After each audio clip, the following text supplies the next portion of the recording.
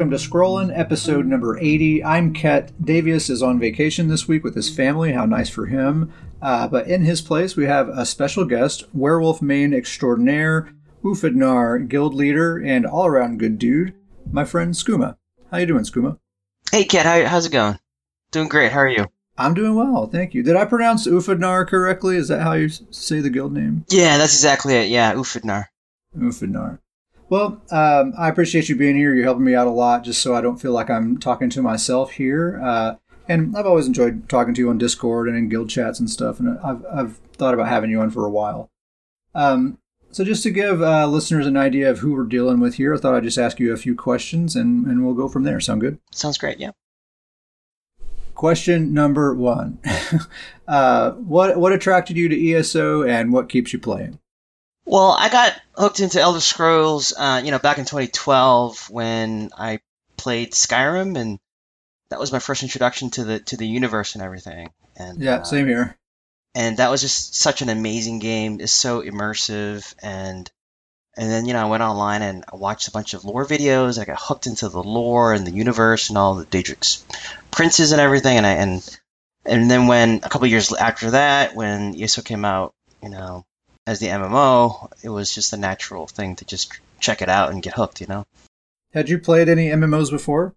I have, yeah. I played World of Warcraft for about 5 years before that, so I was already in MMO space, and I really enjoyed it and everything. So when ESO came out, it was a great next game to play.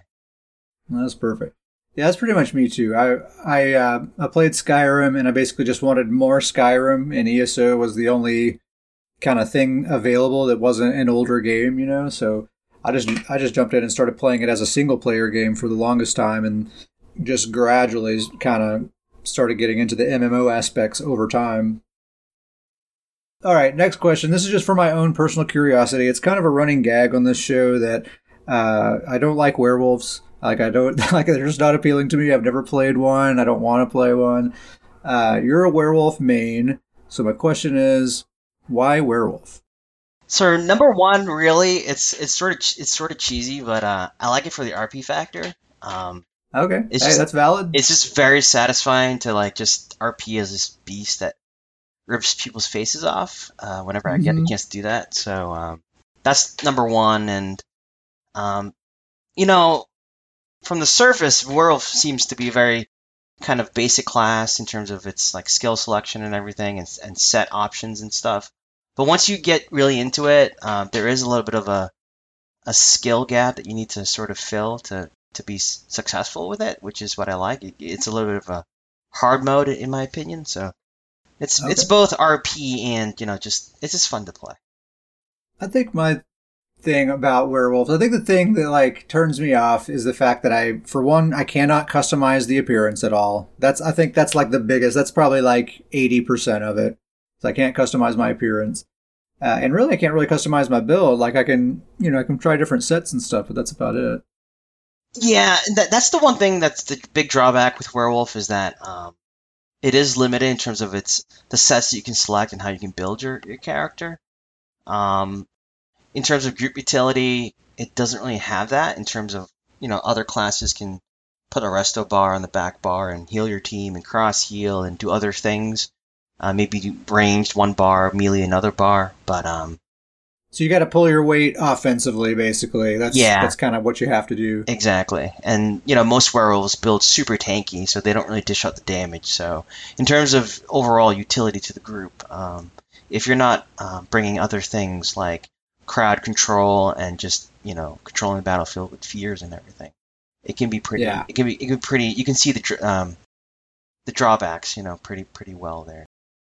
We'll talk about it here in a minute, but we've played in some groups in Battlegrounds lately. I've been on a healer, you've been on your werewolf, and I have found that I very much enjoy healing werewolves. It's super duper fun. I'll talk about why here in just a little bit. But all right, so and you're the leader for the Ufadnar Guild, which is a guild we've actually mentioned on this show before. It's a PvP guild. Seems Battlegrounds centric, more or less, but one of our favorite guilds. We like it a lot. You want to just tell us a little bit about the guild and what it's all about? Sure. The guild was founded at the end of 2020, so we've been around for a little while. We started, we started off as a werewolf guild, and it turns out there's actually not a lot of werewolves out there. So our recruitment wasn't that great. So somewhere mid last year, we switched over and we went to become an all-purpose PvP guild, and we recruited for Battlegrounds mostly. Who met a lot of our guildmates through Battlegrounds. Would play matches with them and introduce them to the guild and invite them to the guild. And now we're all PvP. We do Cyrodiil, we do Imperial City. Battlegrounds is our bread and butter, and really, it's a great place to meet friends and have a good time with your buddies. Yeah, it's a very active guild. I like it a lot. Is recruitment ongoing? Like, if people are interested in joining, is there anything they can do to express interest? Yeah, absolutely. So our guild right now is 500 out of 500, which took us quite a while to get there. It took us, a little more than half a year to get there, but there's still slots that are open. People that go inactive for a little while, take breaks from the game, that go for breaks for a very long time, 6 months plus, and there's always room for more new players to come, and would love to have you. Cool. So I guess anyone listening, if you're interested, you can email scrollandpodcast@gmail.com, and I'll patch you through, and we'll see what we can do if there's any openings. Cool, man. Well, I think that's all the questions I have for now. Let's move on and talk about some PvP. So we've done quite a bit of PvP over the last couple of weeks, and you and I think, have played together more than we ever have in the past. In the last couple of weeks, we've grouped up quite a bit. Let's see, it's been you, me, our buddy Uncle Sam, who, shout out to Uncle Sam, he's in the chat right now listening in. And then our friend King Nar. And that has been just such an awesome group that we've been playing with. So I've been on my Magcro healer. You've been on your Oaken Soul, like, busted werewolf. King Nar is on an Oaken Soul Dragon Knight using Plague Break. And then Sam was switching back and forth between his Necro and his Magsork, but I think our best matches were him on his Magsork. And that was just a really awesome team comp. I like having you and King.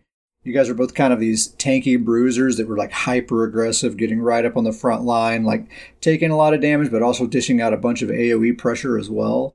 And then I'm keeping everybody alive and tossing out a lot of crowd control at the enemies and debuffing them and everything.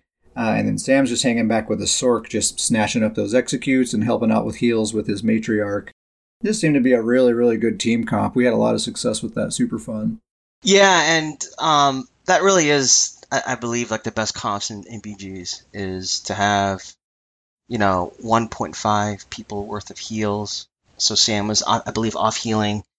Yeah. Kat was the full healer, and then King and I in the front lines were just going ham. And what better to have than a busted werewolf and a busted DK with Oaken Soul on the front lines. Yeah, and you were using Rush of Agony, right? Yeah, so on my werewolf, I like to run Rush of Agony. I leap in, which procs Rush of Agony, pulls all of the enemies together into a concentrated spot, and then I fear them in place. They're stuck, and then the Rush of Agony pops and it blows them up for anywhere from 6 to 12k a pop, and then you just have Sam and King following up with their executes or whatever else damage they got, and most people were dead.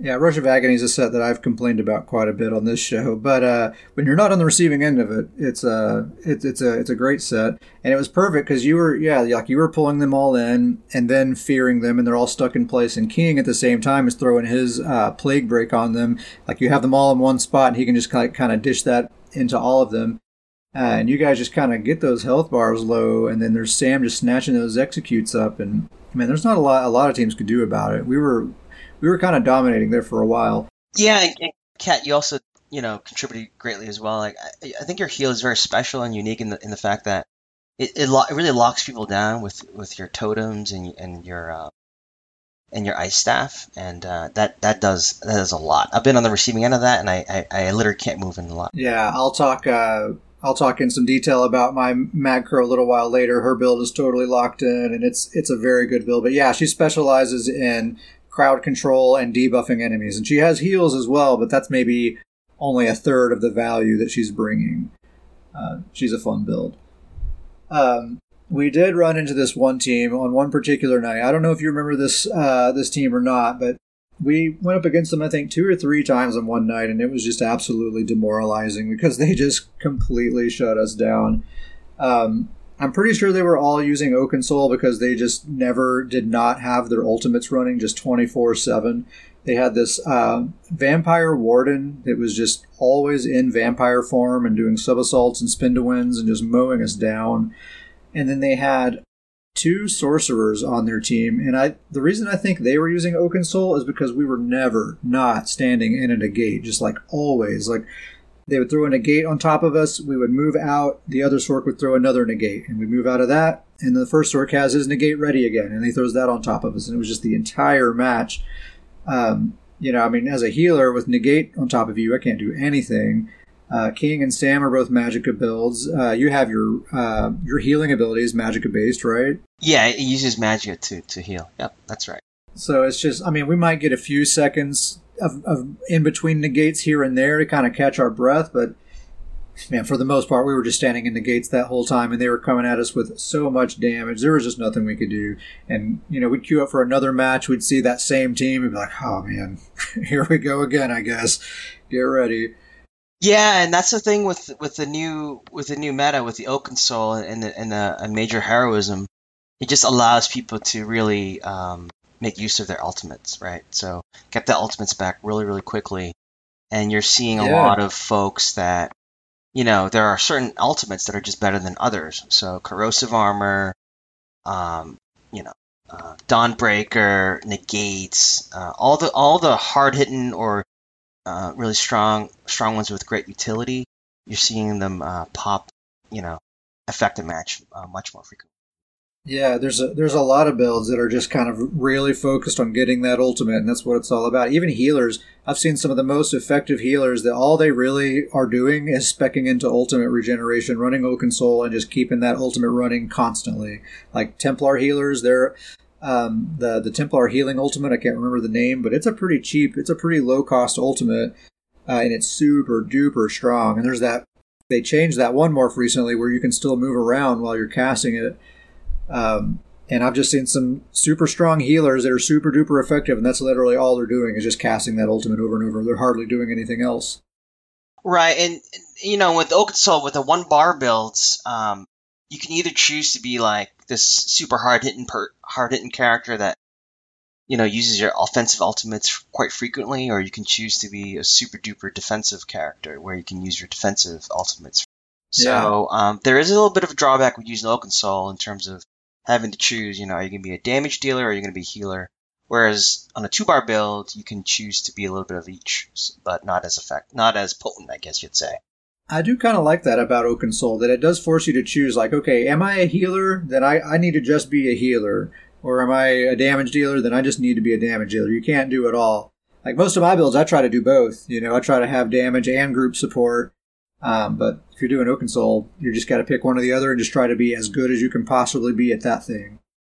So that's kind of neat. That is pretty neat. And that's the thing that werewolves have always had to be, right? So we've always had to be these damage dealers. So the mentality is always attack, right? Whereas, now, I guess you'd say, quote unquote, the normal classes, they're kind of get into that mentality now, right? Where they have to choose one or the other, and it's kind of cool to see the normal classes, the real classes, really get to see what it's like, I guess, in a way, to be a werewolf, but not really, right? So, without the fur. Less fur.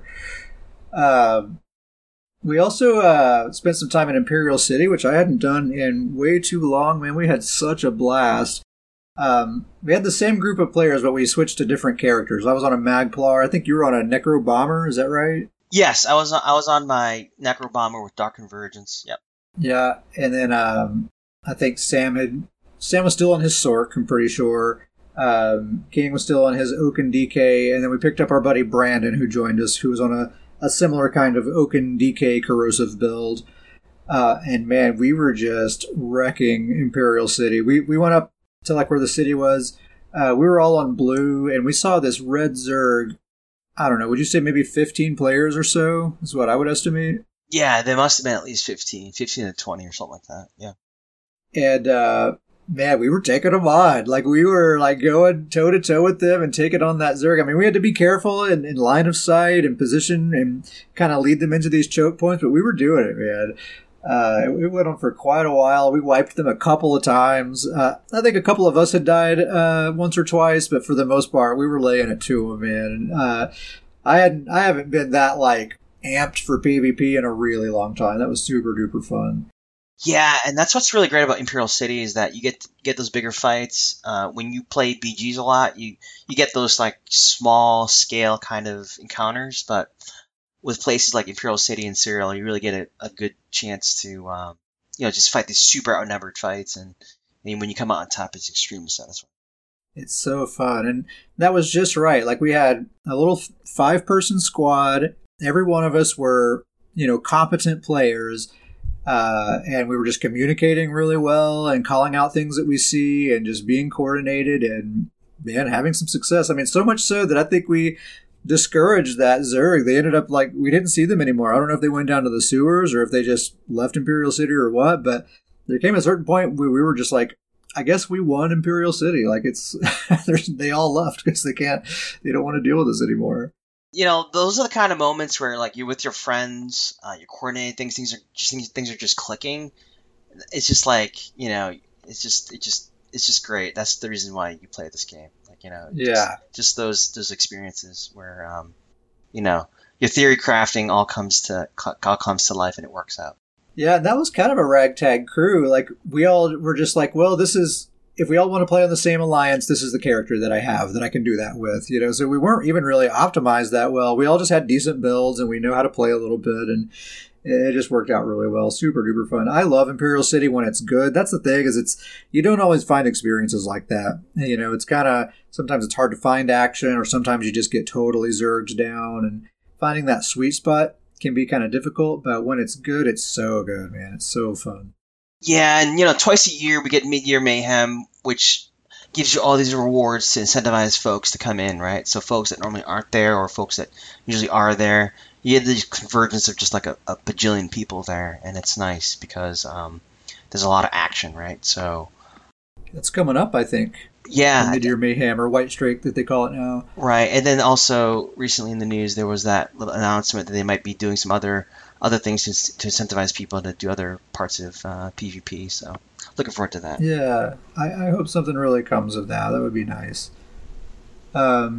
So that was fun, Imperial City. I'm going to have to start doing some more Imperial City. Uncle Sam says, favorite time of year, better than Christmas, Mid-Year Mayhem. Yeah, Sam likes farming all those noobs. That's his favorite thing. Good old-fashioned pug stomp. Sam says, hell yeah.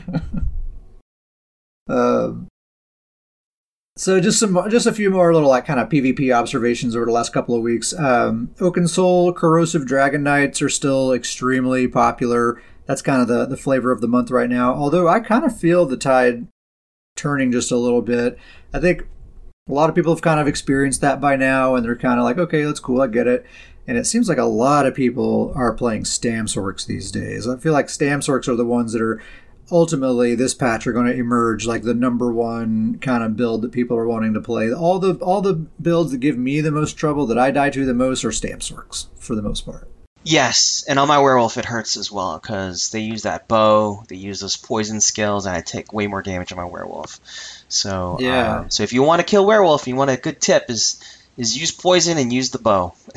Yeah, Bowsorks in particular, they're and that's been kind of trending for a couple of patches now. That's becoming more and more popular, and it does not seem to be letting up now. It's a very popular main weapon choice, and the really good Stamsorks that I see aren't even using Oaken Soul. I mean, I'm sure some of them are, and they're doing well, but the ones that I see are just like a normal 2-bar build that are just wrecking, man. I think a lot of them are using Savage Werewolf and that Serpent's Disdain set, which extends the duration of status effects. I think Sam's using that on his Necromancer, but that seems to be kind of a popular setup for them. But yeah, the thing is like these Oaken Dragon Knights that stay in corrosive form, like they're really hard to deal with, but they're usually really slow. And my characters are always really fast. So honestly, the Dragon Knights don't give me much trouble. Like, worst case scenario, I can just run away and that's it. But there's no running away from a Stamsork. They're going to keep up with you no matter who you are. And you're going to have to take that damage, especially the ones using that bow. It's all ranged attacks. Man, they're really tough to deal with. Right, yeah, and in PvP, a lot of it sometimes comes down to target selection.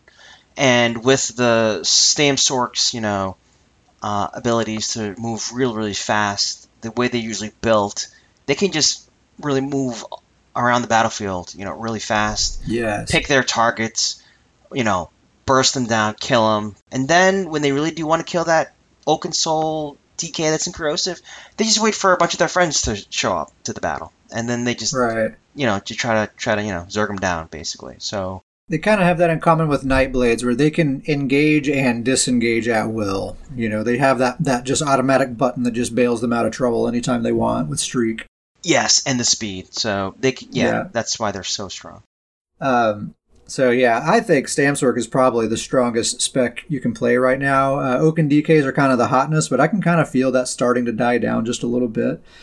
Nightblades are also kind of having a field day right now. Oaken Soul is benefiting them big time with that major force. I think a lot of them are getting minor force from Race Against Time, and they're just stacking that crit damage to the sky. And I mentioned on the last episode, like, I'm getting one-shot by Nightblades, and that hasn't been the case in several patches, where it's just like a single global cooldown, and it's lights out. Like, my health bar just vanished completely.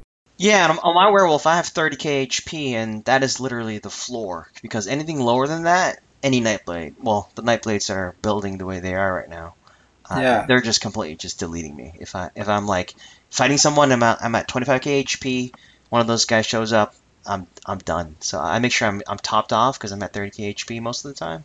But yeah, that's the floor right now. At least I would agree. 30k is the bare minimum, and before this patch, I would have said 30k is a good amount of health. That's what you should shoot for, but absolutely no lower than 27k. That was kind of my rule of thumb before. Like 27 is the bare minimum. Now I think 30k is the bare minimum, and if you can go a little higher than that, all the better.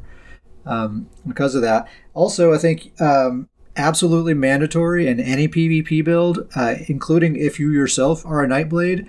You got to have some kind of anti-stealth in your build, some way to pull Nightblades out of stealth. There's no two ways about it. You're going to get ganked. They're going to kill you if you don't have some solution for Nightblades.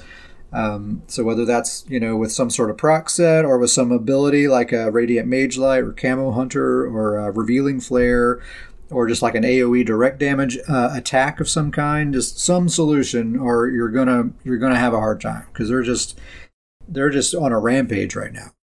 Absolutely, and I always have a couple stacks of detect potions ready to go as well. Oh yeah, that's another good option. Totally, that's a very, very good option actually. Yeah, and it lasts quite a while. It lasts quite a while, and the Nightblades, they don't know that you have it. They can't. Nothing indicates to them that you can see them, so you can take them by surprise that way.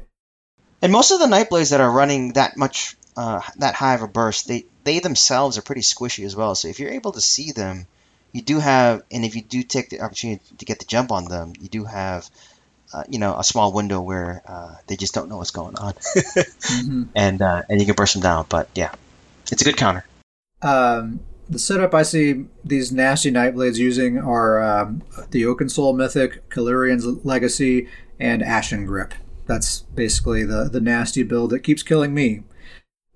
So if you want to get some good ganks, that's the setup right there. And just stack your crit damage as high as you can. Yeah, and one of the things that I usually like to do to counter them is to also move sort of erratically on my end. Sometimes I intentionally move in diagonal patterns so that they can't really position themselves exactly the way they want, which throws them off that 2 seconds just long enough so that you can not get bursted down by them or survive their burst. Yeah, because they need to hit you from a flank in order to stun you with their spammable, so that's what they're always trying to do. So yeah, if you're kind of moving around a lot, also just moving in general. Like I feel like most of the time when I do get ganked, it's because I was standing still. If you have a fair amount of movement speed in your build and you just stay moving all the time, it can make it difficult for them to land their full combo. Like maybe they'll get off an attack or two, but they probably won't be able to get the full combo on you before you're out of position or whatever. So just never stand still. If you're in a PvP zone, just stay on the move all the time. Right, and that mobility and speed, repositioning, that's a staple within all my builds now for all my characters. Like I make sure to have at least race against time on there, at least on my skill bar. I make sure to have Swift if I don't innately have some sort of race against time on, or if my character already has some innate speed to it. I'm always moving at least 30% faster than normal. So. I have to be fast. I think it's it's a matter of like personal preference and play style, but I have way more success keeping myself alive by utilizing movement speed and positioning than if I try to build tanky. Like I feel like any build I've ever tried to make where I'm trying to be tanky, I just die anyway. Like I can't tank out the damage, so just being fast, having good sustain, and being able to reposition as often and as much as I need to, and having good damage as well. That works for me the best. Even in high damage metas like this, I feel like that's what's working best for me. Right, and mobility and speed in general, I've found is one of the best ways to mitigate damage altogether. So you can have all the heavy armor in the world and all the resistance in the world, but if you're getting hit by nukes of like 20k a pop, you're gonna die. But if you're not getting hit at all because you're too far away to get hit, that's even better. So the best way to mitigate damage is to not get hit in the first place.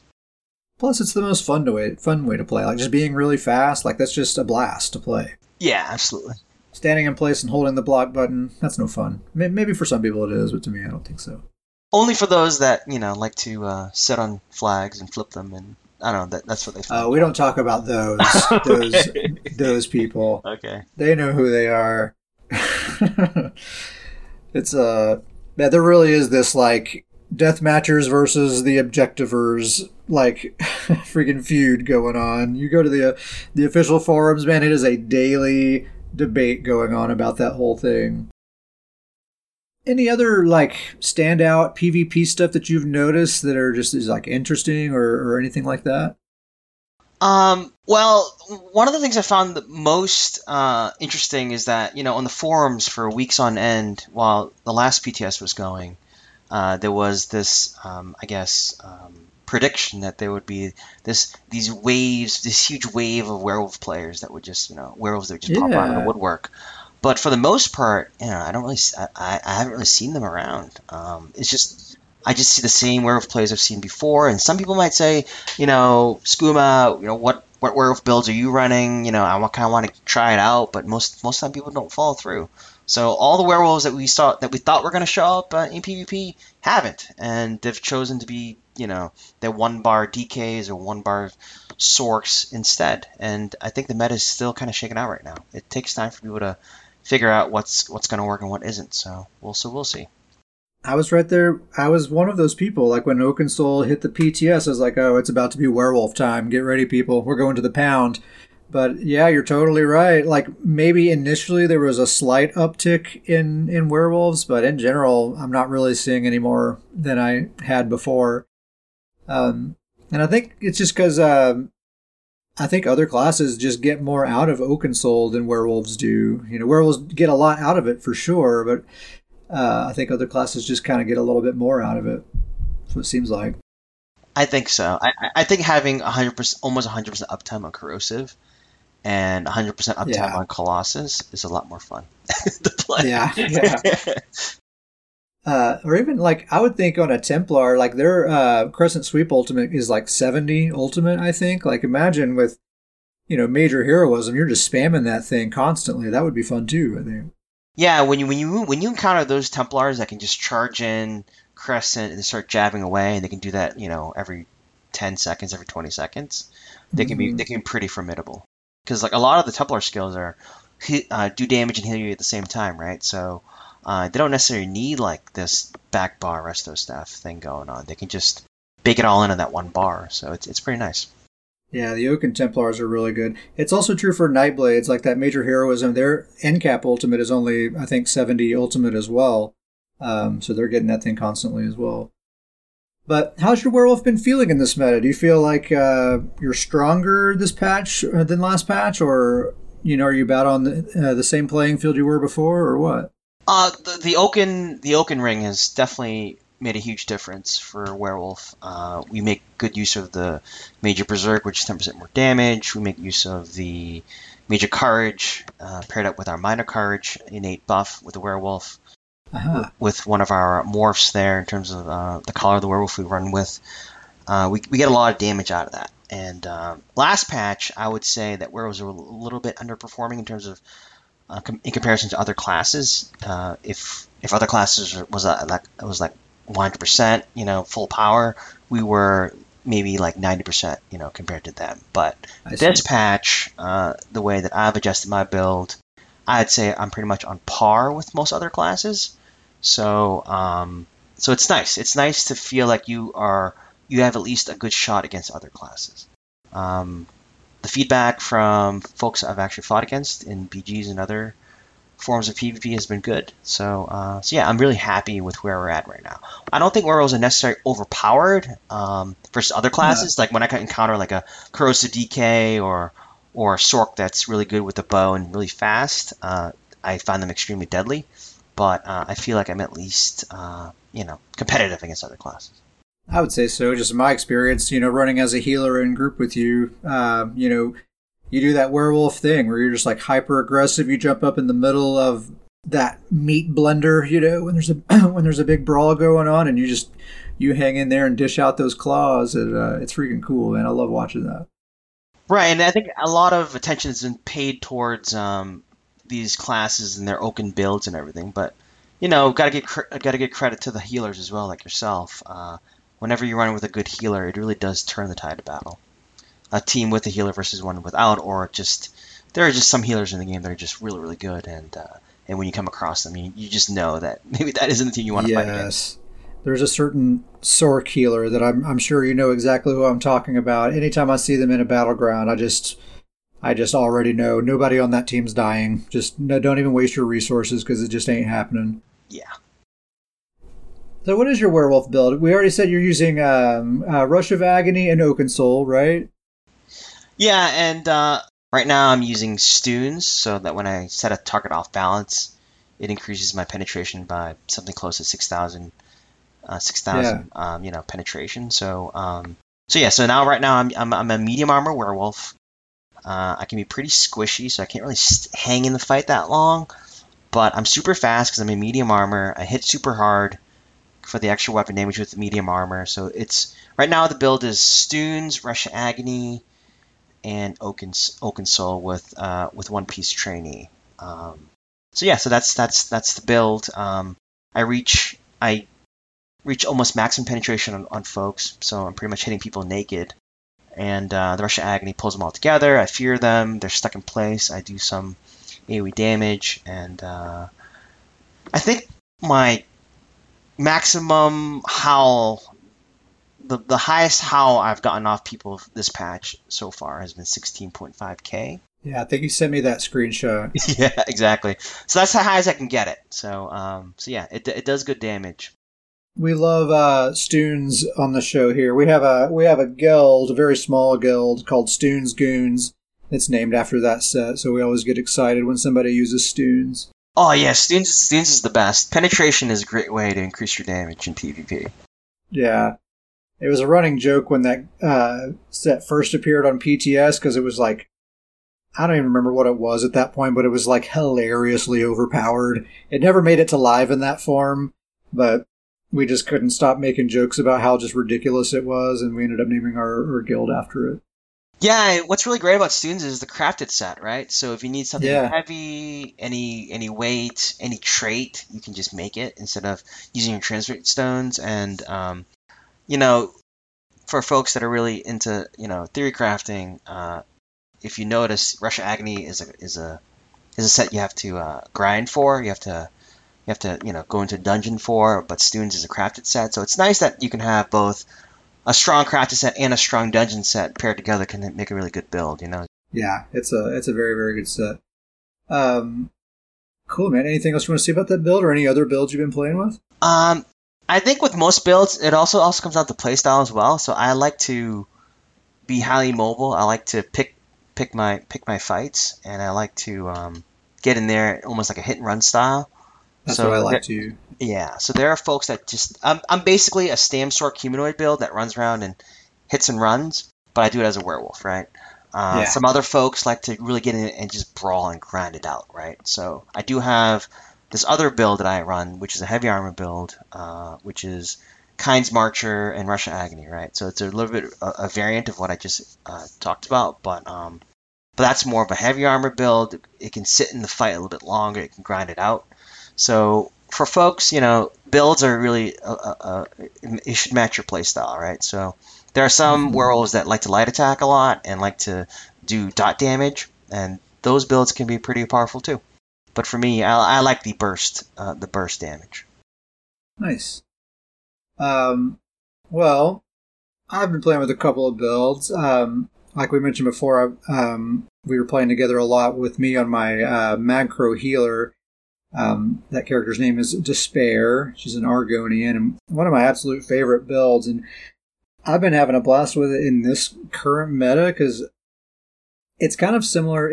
This meta kind of reminds me of the old 25% Malakath proc meta, where damage is just kind of through the roof, and it can be kind of difficult to out heal it. Like I'll talk about my warden here in a minute, and she's doing really great too. But she's mostly just about like being a very powerful healer, and she does a lot of healing. And even though Despair, my macro, has maybe half the healing power, oftentimes she's way more successful because she's focusing more on enemy suppression rather than pure group support. Really, she has all kinds of crowd control with caltrops and the Wall of Frost and the remote totem. So all three types of crowd control. You have a hard stun, you have an immobilize, you have a snare. Those are all in AoE form, like just spreading over the entire ground everywhere that any enemy is walking on. They're just going to have an extremely hard time with it. Plus, I'm tossing all these debuffs on them, making them weaker and weaker. And I really like how that goes into the necromancer theme. It just makes sense that a necromancer would be like defiling people and making them weaker and tearing them down and just kind of having this nightmare scenario going on. And it's just working really well. And like I said, damage is so high right now that, if you have a team coming at you that's ready to drop an ult dump, no amount of healing is going to save you from that. If you're just taking 40k damage in a single instant, healing's not going to do anything. But if you can CC those enemies and break up that ult dump and make it so that they can't all drop all that damage all at the same time because they're being immobilized and stunned and slowed down and all this different stuff. And whenever they do deliver it, they're weakened because of all these debuffs and stuff. To me, that seems to be having I've been having a lot more success as a healer with that. So my Magcro build, I made a video for it. It's on YouTube. Just search for Ket Sparrowhawk. But I'll just tell you what it is right now, just between you and me. It is Wretched Vitality on the body, Kin Marcher's Cruelty on the jewelry and front bar weapon, which is a charged frost staff. Have the Maelstrom Resto on the back bar. The Gaze of Sithis Mythic Helm. That's just mandatory on every one of my builds at this point. And One Piece Magma Incarnate. So it is a light armor build. With swift jewelry. I know light armor is unconventional for a healer, but I just don't like heavy armor. I really don't like using heavy armor on any builds at all. I feel like I'm slow. I have terrible sustain, and like I was saying earlier, like being tanky doesn't really seem to help me. Like just trying to like sit there and face tank a group of people that are trying to burn me down, like they're going to overtake me at some point, but if I can have good mobility, if I can line of sight and outpace them, I have a lot better luck with that. So I like staying in light armor, have a little bit of extra mobility, a lot more sustain. And yeah, so I think that was the key. The real key to kind of making this build feel really good to me was equipping caltrops, putting that on my bar slot. And making the jewelry 3 pieces swift. I think as soon as I did that, survivability just became butter because I'm just slowing everyone down, and at the same time, I'm faster than most people that I come across. And the debuffs are just kind of outrageous. So the Kin Marcher, you basically have 2 major debuffs on everyone around you at all times with that set. I'm also giving them the Chilled Status effect, which gives them minor maim that reduces their damage done. Caltrops gives them major breach and minor breach because it's applying that sundered status that gives them minor breach. So that's almost 9,000 reduced armor. You're giving all your teammates an extra 9,000 penetration against any target that's standing in those Caltrops. Pretty darn nice. On top of whatever penetration your allies already have. So I've just really been enjoying this build. I think it's so thematically perfect that I'm providing group support by means of weakening enemies. It's just so perfect for a Necromancer. Plus the heals are pretty decent as well at the same time. And it's just fun. It feels really mean. Like, as far as healing goes, it feels like weirdly aggressive for being a healer because you're just making life miserable for these enemies. And it feels abusive and like you're just kind of bullying them. And I start feeling bad after a while. Which is, like I said, just for a healer, that's just kind of a strange feeling, but it's pretty cool. Like, especially the role play aspect of it. Like I said, like I keep saying, it's just right for a Necromancer, I think. Yeah, when I was getting healed by you, Kat, it was great. I just felt almost invincible. That's a lot of things when people are building a healer, it's more than just healing, right? It's what else are you bringing to the group, right? So Tide Marches is great because if you think about it, all those major debuffs you're applying to folks, you're pretty much kind of canceling out all the major buffs you get with Oakensoul, right? And then all the various forms of CC. If you're not in control of your character in PvP, you're kind of in a bad spot there. So it provides a great benefit to the team, great value to the team. Thank you very much. Yeah, I think that's what's so cool about it is like she does have some heals. Or like when you look at her healing numbers on the scoreboard at the end, they're not like crazy impressive. Like a really good match, she might like have 800,000 heals, which of course the intensive mender doesn't show up on the scoreboard, so it's actually more than that. But even so, it's not like 2 million, 3 million heals like you see sometimes. But that's just part of the value. It's really the CC and the debuffs that are most of it. And my Warden healer, she does get like 2 million or more heals. Like she's an incredibly powerful healer. But like I keep saying, I feel like I actually have more success. I'm better at carrying teams with my Magcro because of all the other stuff that she has going on. Yeah, and the sign of a good healer too, a good healer build, or just is that when you're as a damage dealer, when you're at like the last like maybe one or two abilities before you run completely dry with your resources, like Stam or Magicka based, if you feel comfortable enough with your healer to just go all in and just go empty, just to secure a kill, that's a sign of a good healer build too. Is that do your teammates trust you to keep them alive? And I always felt really great in those matches that we had. I would just go the extra mile. Yeah, like I was saying earlier, I've discovered that it is so much fun to heal a werewolf because they're just so hyper aggressive, or at least that's how you were playing yours. You just like get in there and just freaking go nuts on a group of people, and you were tanky enough to take a hit or two and not just die right away. So I kind of had an opportunity to do a little something with my heals and keep you alive and keep you going. And it's fun to have kind of this just wrecking ball in front of you that you're just kind of keeping them going. I enjoyed it quite a bit. Yeah, and that's what's great about the werewolf is that you do have that burst heal, right? That's one of the best burst heals in the game. And once you pair it up with the healer that can give you hots or anything extra for healing, the werewolf just really is able to just go that extra mile, which is great. Yeah. So, anytime I play on one of my healers, I end up playing with my other healer shortly thereafter. So I spend a lot of time on my Magcro. She's locked in. The build video's up, so that's kind of sealed and done with. And so now it's time to spend some time with my Magicka Warden healer. And I was just kind of saying, by comparison, it seems like I have more success on my Magcro.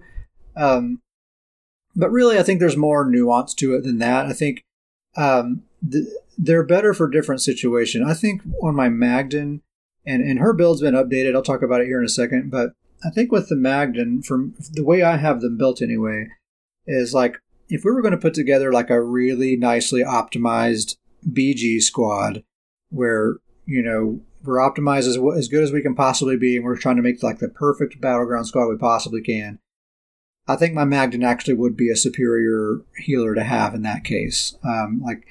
If we're just kind of ragtag, like, hey, I'm going to jump on this build, or whatever, or if I'm like in the solo queue and I don't know who the heck's going to be on my team, I think the Mag Crow has a better. She's better at actually just straight up carrying groups to success, just dragging them kicking and screaming to the finish line. But if I'm in a well optimized group and we just want every advantage we could possibly have, I think my Magden is actually better at elevating my teammates, making them more powerful and more capable of getting the kills they need to get in order for us to win. So it is situational. And I just don't find myself in that situation all that often where like the group really is like that dialed in. Usually when I am in a group, we're just it's kind of for funsies, we're not really taking it that super seriously. But that all being said, I spent the entirety of yesterday, pretty much my entire 4th of July, I spent getting my Magic Award and figured out for this patch. And I think I'm pretty happy with where she is right now. Shout out to Uncle Sam in the chat right now. He gave me a couple of ideas that have turned out to work out really, really well. So the build now is 5 pieces Rallying Cry on the body, Hades Hearth as a back bar set with a powered Resto staff, the Master's Inferno staff on the front bar, Gaze of Sithis Mythic Helm, and One Piece Magma Incarnate. You'll notice all my builds have Gaze of Sithis, and you'll also notice all my builds have 3 Swift and the Bewitched Sugar Skulls. That's basically like my template. I have to have Gaze of Sithis, 3 Swift Jewelry, and the Bewitched Sugar Skulls for my food, and then we'll figure the rest of the build out from there. But I have to start with that. I just like having that real like that real dense ball of stats that it's almost like this big ball of clay that you can mold into anything you want from there. That's what I like. But that's another light armor build. 3 Swift on the jewelry. That Rallying Cry set. So we already mentioned that before. I don't think I've really talked about it. So it's a newer set. That's the one that whenever you crit heal yourself or a group member, you get up to 300 weapon and spell damage and 1650 critical resistance. And then that value slightly decreases based on the number of group members that are affected. But even if you're affecting all 4 group members in a battleground, you're still getting over 200 weapon and spell damage and like 1300 something critical resistance, that's the same amount as your base crit resistance. You're basically doubling your base crit resistance plus getting some extra damage in the mix as well. We're going to talk about critical resistance a little bit more in depth here in a minute, but having a lot of critical resistance is a very valuable thing right now because of all these Nightblades running around that will just absolutely insta-nuke you. So I've noticed on this build, I don't really get ganked. As soon as I started using the Rallying Cry set, I don't really get ganked anymore. It helps a whole lot. So that's a really great set. I also like it because when it procs, it makes a big colorful circle that goes around me. And this build is all about big magic circles. I have that. I have Hades Hearth that makes a big orange circle. I have the Budding Seeds ground AoE and the Illustrious Healing ground AoE. Those are 2 more circles, plus the trees, the Warden Trees healing ultimate is another circle. So I have like 5 circles that I'm just like slapping on the ground all over the place. And, kind of like I was talking about with my Mag Crow, everything is so perfectly thematically appropriate for that. I kind of get the same feeling here with my Warden. She's all about nature and rejuvenation and nurturing and all that sort of stuff. And she's just placing all these circles on the ground that do exactly that for my allies. I think that's pretty cool. Another thing that I really am liking a lot about about this Magden setup is she actually has pretty decent offense. Like she plays like a healer 90% of the time, but if I start getting focused, if someone starts if they pick me out as the healer and they want to try to target dummy me for a second, I can flip to that front bar with that Master Destro staff, and I have 5k spell damage, 14k penetration, 33% crit. I mean, those aren't like outrageous offensive stats, but they're enough to, throw a little sauce at them and make them think twice about just going full ham on me, On top of all the heals I have, I'm already pretty difficult to kill. Plus, I can throw a little, kind of a spicy combo at them at the same time. I like kind of turning and burning like that and taking people by surprise with that. That's pretty cool. Yeah, and that's also where, a lot of healers really to get to that next level is not only are you healing your team, like you're like a full healer, when you need to be, but once in a while, if you're actually able to lay in a little bit of damage in there to help your team get across the finish line with finishing people off, that's a really big deal. And a lot of healer builds may not necessarily actually have an attack skill on their bar, but if you're able to do anything along those lines, that's really the mark of a really good healing build. Yeah, I like at the very least, even if I'm in full on healing mode, I'm usually throwing in deep fissures in between healing. You know, like every 3 abilities, I'll cast a deep fissure just to keep that AOE pressure, and it gives everyone that it hits major breach as well. So I'm debuffing people at the same time. So at the very least, I'm tossing those things into the mix while healing. So yeah, I'm really liking this build a lot. Like I said, I don't think this build is going to like just straight up be able to carry groups the way my Magcro can. But if I'm in a good group, she's going to absolutely elevate them to be as strong as they can be, and enable them to do what they need to do. So I'm looking forward to playing with her some more. Like I said, I just got this build set up yesterday. And I've done a few matches so far. I'm planning probably over the next couple of weeks, month or so, maybe. I'm probably going to kind of mainline this character and see how good I can be. I might continue to make some changes and adjustments to the build as I go, but I don't know, maybe not. I'm kind of really liking how it is right now. I like the bar setup just how it is. I had to make some changes to get Mage Light fit in there because it's not optional. You gotta have Mage Light or something like it right now. And I was trying to get by without it because I really liked my bar setup the way it was, but there was no way around it. You gotta have it. So yeah, those are the builds I've been playing with. Is there anything else, Skooma, PvP related or build related, or anything else you've been up to in ESO lately? What about High Isle? You done any High Isle questing? No, the only thing I did with High Isle was trying to get the leads for the Oaken Soul ring. So okay. So this is just the Oaken Soul patch for you. That's pretty much all it is. Yeah, and it's made Werewolf competitive, which makes me happy because for a while there I was playing my DK. My DK is a two-bar DK actually. Whoa! I don't follow.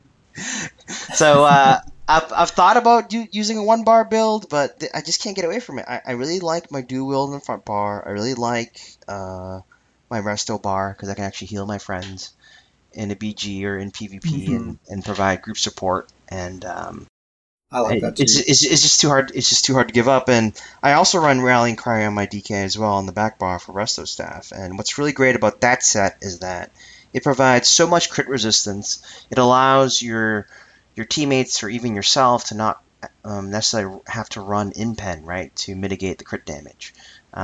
That crit damage mitigation will come from your set, which allows you to run more damage elsewhere in terms of your armor traits, things like that. So, but yeah, I run a double 2-bar DK build, and yeah, I've pretty much stayed with that, and it's been fun.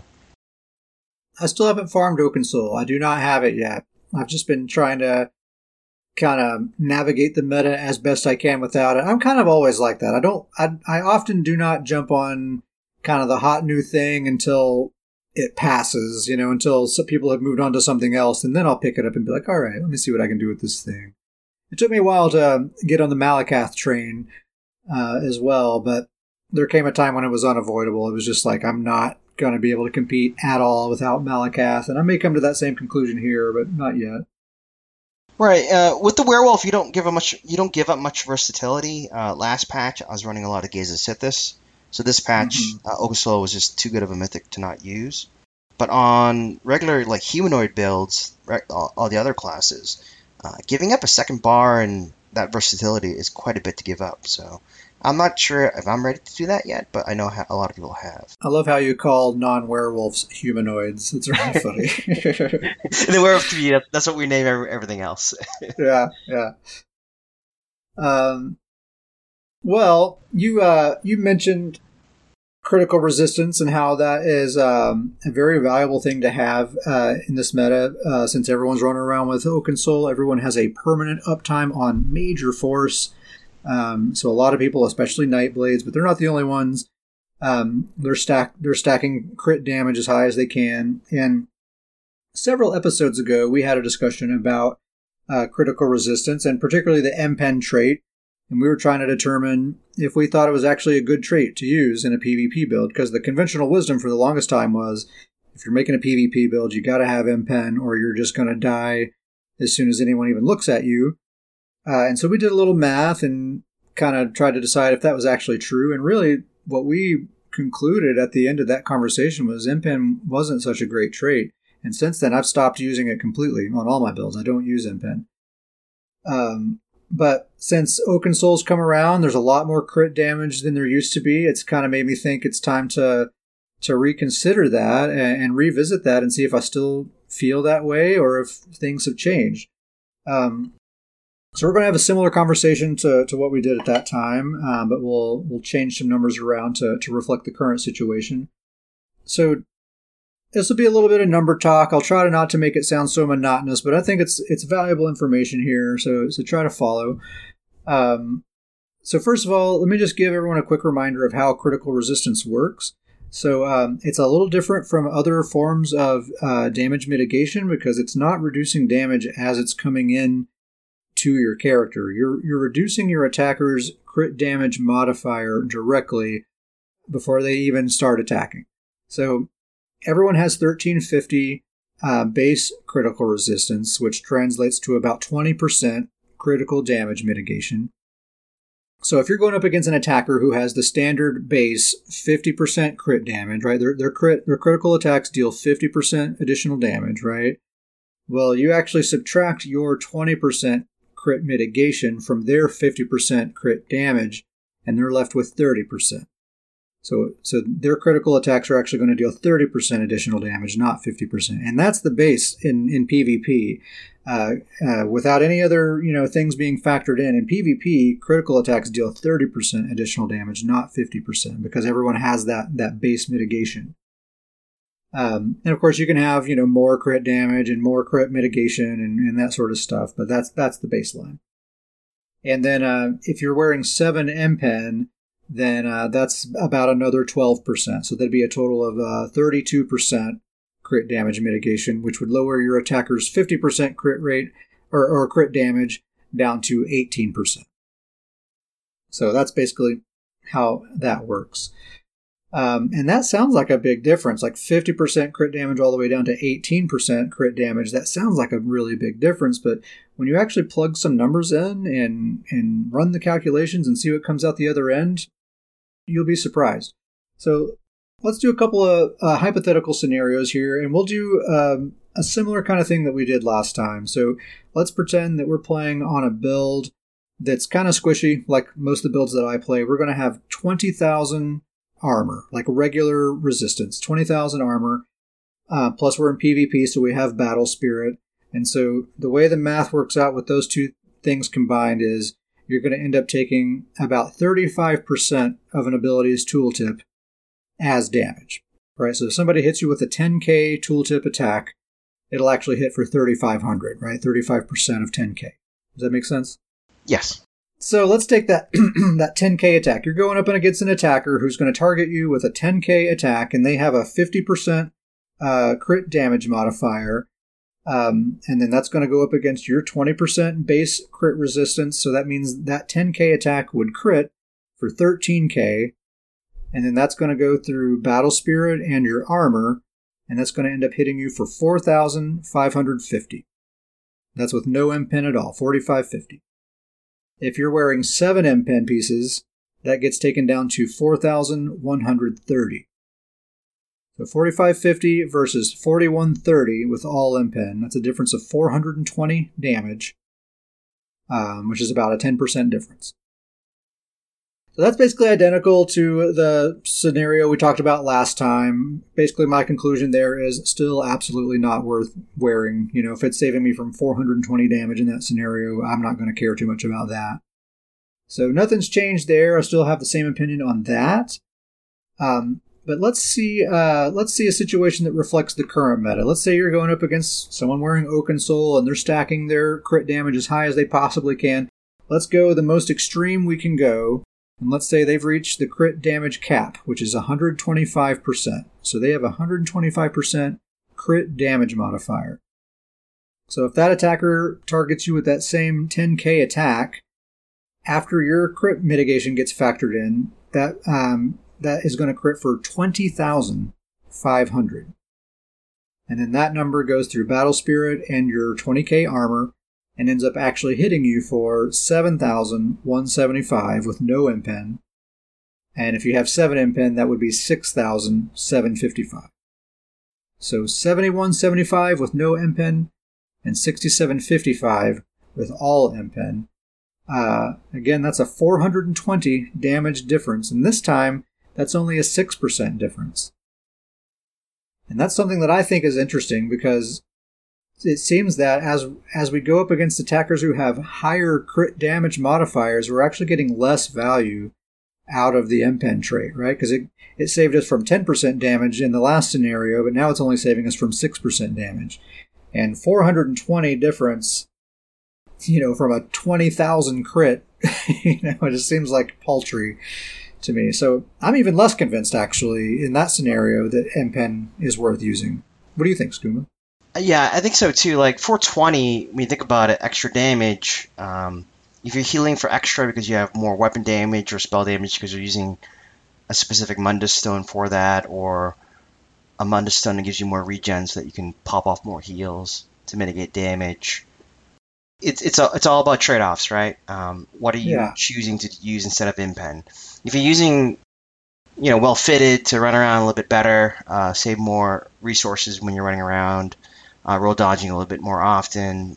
If you're running divines for more damage to amp Mundus Stones or for damage or for regen, you really got to think about like what are you trading off for using 7 impen?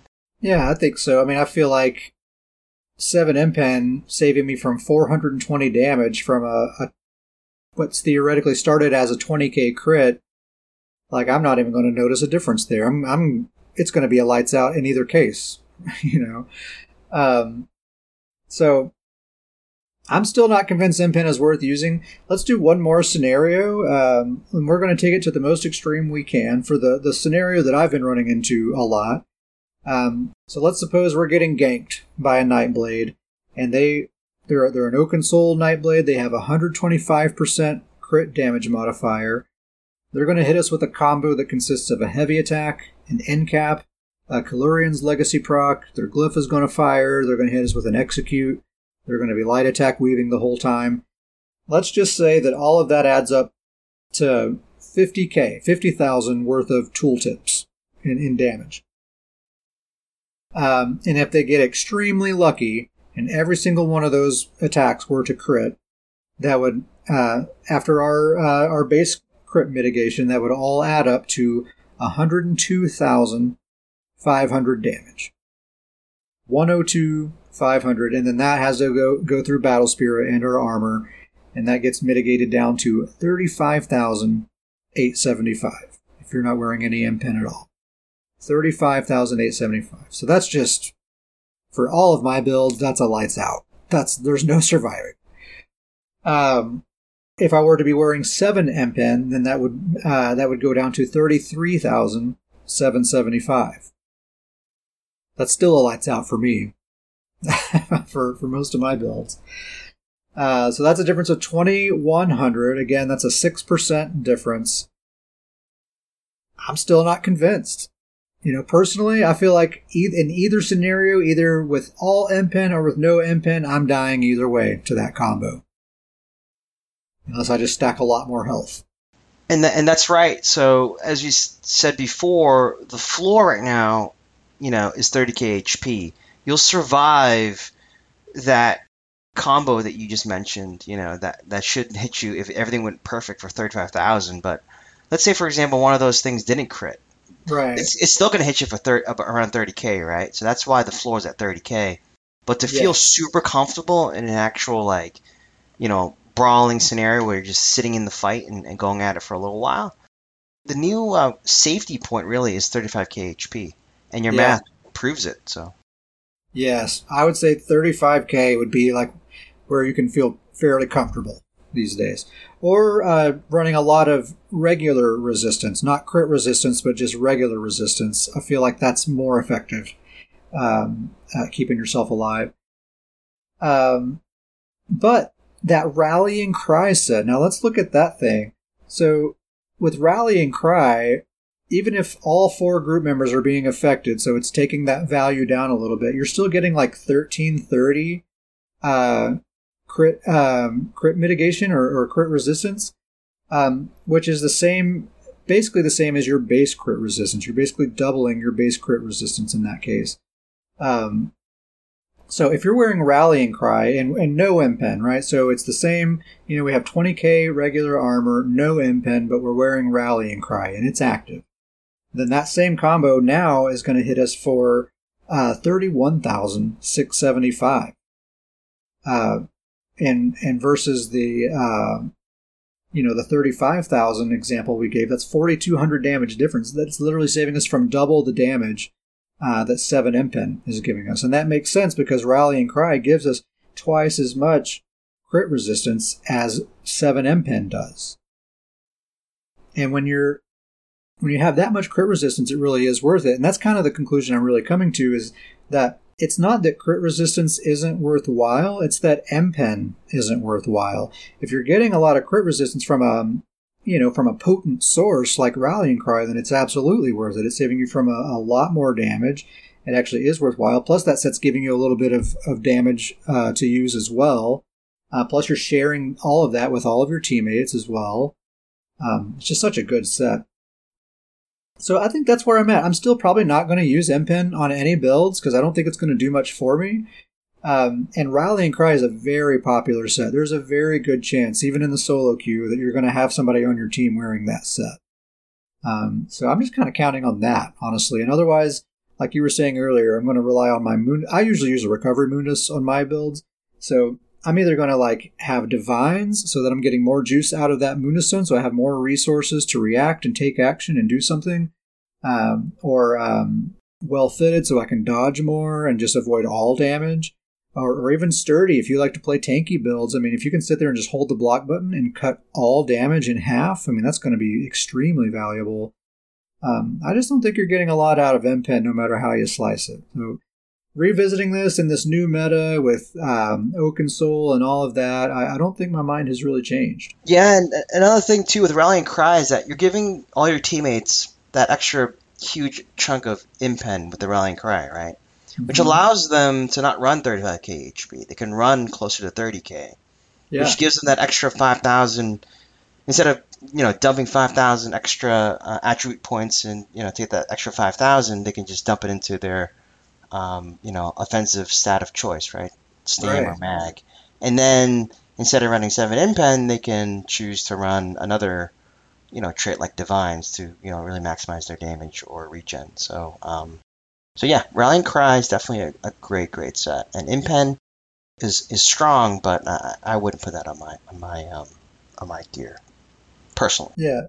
And it's also just not a very fun trait, It's like, I think of it as a quote-unquote dumb trait where, you don't have to do anything to get anything out of it, right? You just have to stand there and take damage, and hopefully it's reducing that damage for you. But I like traits that actually, you have to do something to get a benefit from it, right? Like with Divines, it's giving you more stats of some kind. You have to know what to do with those stats. With Well Fitted, you have to actually be running or be dodging to get benefits out of that. And those types of traits tend to be more powerful, the ones that require you to do something. And it's just more fun to play that way, I think. Yeah, absolutely. And what's really nice is that the different armor traits that you can select from are actually pretty meaningful, right? That ZOS has, developed the game to a point where, you can select Sturdy or M-Pen or Divines or Well Fitted, or even Infused in some cases, to really fit your playstyle, fit your build, and make it, get the most out of it. So it's nice. Yeah, Infused isn't bad either. I like to do all Divines on my Magicka builds, and I like to do either a mix of Divines and Well Fitted on my Stamina builds, or all Well Fitted on my Stamina builds. That's kind of my go-to trait setups that I've been using. I'm a big fan of Divines. I really like the versatility it gives, so that, if there's a certain need for penetration or weapon damage or in some cases sustain on a magic tune, you can really just select which Mundus is going to give you what you need for a certain situation. So I really like the versatility of Divines for sure. Sam just put a screenshot in the chat. He went 19-5 on his Necromancer in a battleground. He's trying out a new bomb build, but he's a little late getting on the bomb train there, Sam. That ship has sailed. It's all Oakensoul now. He was complaining earlier because he's like, man, I can't get my bomb to land ever. But it seems like he's kind of finding that groove now. Yeah, and bombs are great too. Necro bombs are required in my opinion when it comes to fighting groups that are just turtling up. The bombs are required to really soften them up and really allow your team to counter bomb, I guess you'd say, or counter attack and actually be successful. In those like super sweaty pre-mades, that's the only way anybody dies is those bombs. Well, we're kind of getting close to the end here. One little piece of news today, there was a press release put up on ESO's website, the official website. They announced the upcoming DLCs. This is going to be update 35. It's called The Lost Depths. So this will be the Q3 DLC. It's a dungeon pack like always, like every Q3. And we don't have much info on that, but they do say there's going to be some balance adjustments. There's going to be some changes to the combat system, they say. I'm very curious to see what that's going to be. Probably a corrosive armor nerf, I'm expecting, of some kind. And they also say this is when they're going to start implementing these Battlegrounds mini events. Like the example they gave was earning bonus AP on the weekends and that kind of stuff. The actual patch is supposed to go live on PC August 22nd, and then that'll be September 2nd on consoles. Or I'm sorry, September 6th on consoles. I made a typo there. So I'm really hoping that those BG mini events ends up being more than just bonus AP, because I already have like Infinity AP. That's not much of an enticement for me, but that might entice people who don't normally play a lot of Battlegrounds to start jumping in there. Maybe that'll improve the overall player population over time, and then maybe we can address the queue situation then, now that more people are queuing up. But more transmutes. That's what we need. We need more transmutes for playing Battlegrounds. That's the real thing. Definitely more transmutes. Give us some costumes. Give us some polymorphs. Give us some mounts. Give us something cool to show off for our time in BGs and other PvP sources. Give us more. Give us more of those bonuses that you get during Mid-Year Mayhem. Make that more often throughout the year. Once a quarter, once every 2 months or something. Because those events really drive, and those rewards really drive folks to try out PvP. And one of the biggest things that that ZOS did was, at least on PCNA, the servers have been performing really, really well. Last week I was in Greyhost, which is the main Cyrodiil campaign here at PCNA, and I played all night. I was on screen with 50 plus folks, a couple times, and there was absolutely no lag whatsoever. So whatever ZOS did to help out with the servers, it's been great. We talked about that a couple episodes ago. It was hilarious. Did you keep up with that on the forums, like when they were talking about that? Because they gave everyone a heads up, like, hey, we're going to replace some server hardware. Just giving everyone a heads up that we're doing this thing. This will not impact performance, so don't get excited about that. It's just something we got to do. There's going to be some downtime while we do it. And so they did that. They replaced the server hardware. And when the game came back online, Cyrodiil just magically works now. They just fixed it by accident. They didn't even know that they were fixing it. Right. And funny. It's just a really good sign that it looks like ZOS is really, trying to, cater to the PvP community a little bit, right? So our biggest complaints before were, performance. They've sort of fixed that, right? And now they're thinking about special events over the weekends for BGs, for other areas of the game, for PvP. So it's looking like they're going in the right direction, and hopefully there's more, new content that come out, maybe next year or something like that. But yeah, I'm looking forward to all that good stuff. Yeah, I am glad that they're turning their attention to Battlegrounds at least. I do hope that these Battlegrounds events end up being something like they tried different stuff besides just bonus AP. I was really hoping that they would do something like like a deathmatch weekend where like on some weekend the only mode available is deathmatch, and then we go back to random on Monday or whatever. Stuff like that would be cool, but just the fact that they're focusing their attention on it in any way is a good thing, I think. The system's there, right? So they should take advantage of it, right? They've built really great places to PvP. They just need to utilize that resource and that asset much more. Yes, I agree. So anyway, yeah, that patch is set to go live on PC on August 22nd, but the public test server goes live this coming Monday. So we'll actually be able to start checking out these proposed balance changes and combat changes and those sorts of things in less than a week from now. So we'll definitely be talking about those sweet patch notes on the next episode. So look forward to that. Shout out to Uncle Sam in the chat, our one chat participant. Thanks for joining us, Sam. Always a pleasure. Also, another shout out to Sam and King Nar and our friend Brandon for just grouping up with us and doing some awesome PvP. We had some really great times, especially the Imperial City squad, man. That was just, we got to do that again soon. That was a really great squad. So fun. So shout out to you guys. Thank you very much. If anyone listening would like to send us an email, you can email us at scrollandpodcast@gmail.com. Any questions, any suggestions for the show, things you want to hear us talk about, you can tell us a joke, you can just say hello, whatever you want. Scrollandpodcast@gmail.com is the place to go.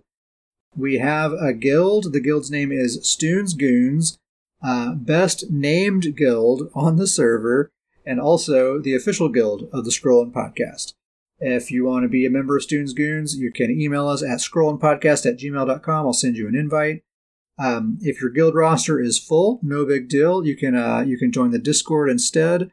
And really, that's the true home of the guild anyway. That's where we are always talking and sharing ideas and joking around and stuff. And anyone who's in the Discord, in my book, they're a goon. That's just how it is. So scrollandpodcast@gmail.com if you want to be in the guild or in the Discord or both, however you want to do it. Skooma, thanks again for being here, man. I really appreciate it. It's been fun. Yeah, I've been a fan for a very long time, Kat, and thanks for having me on. I really appreciate it. Yeah, anytime. Let's do it again. I think that's going to wrap it up. Thank you very much for listening, and we'll see you next time.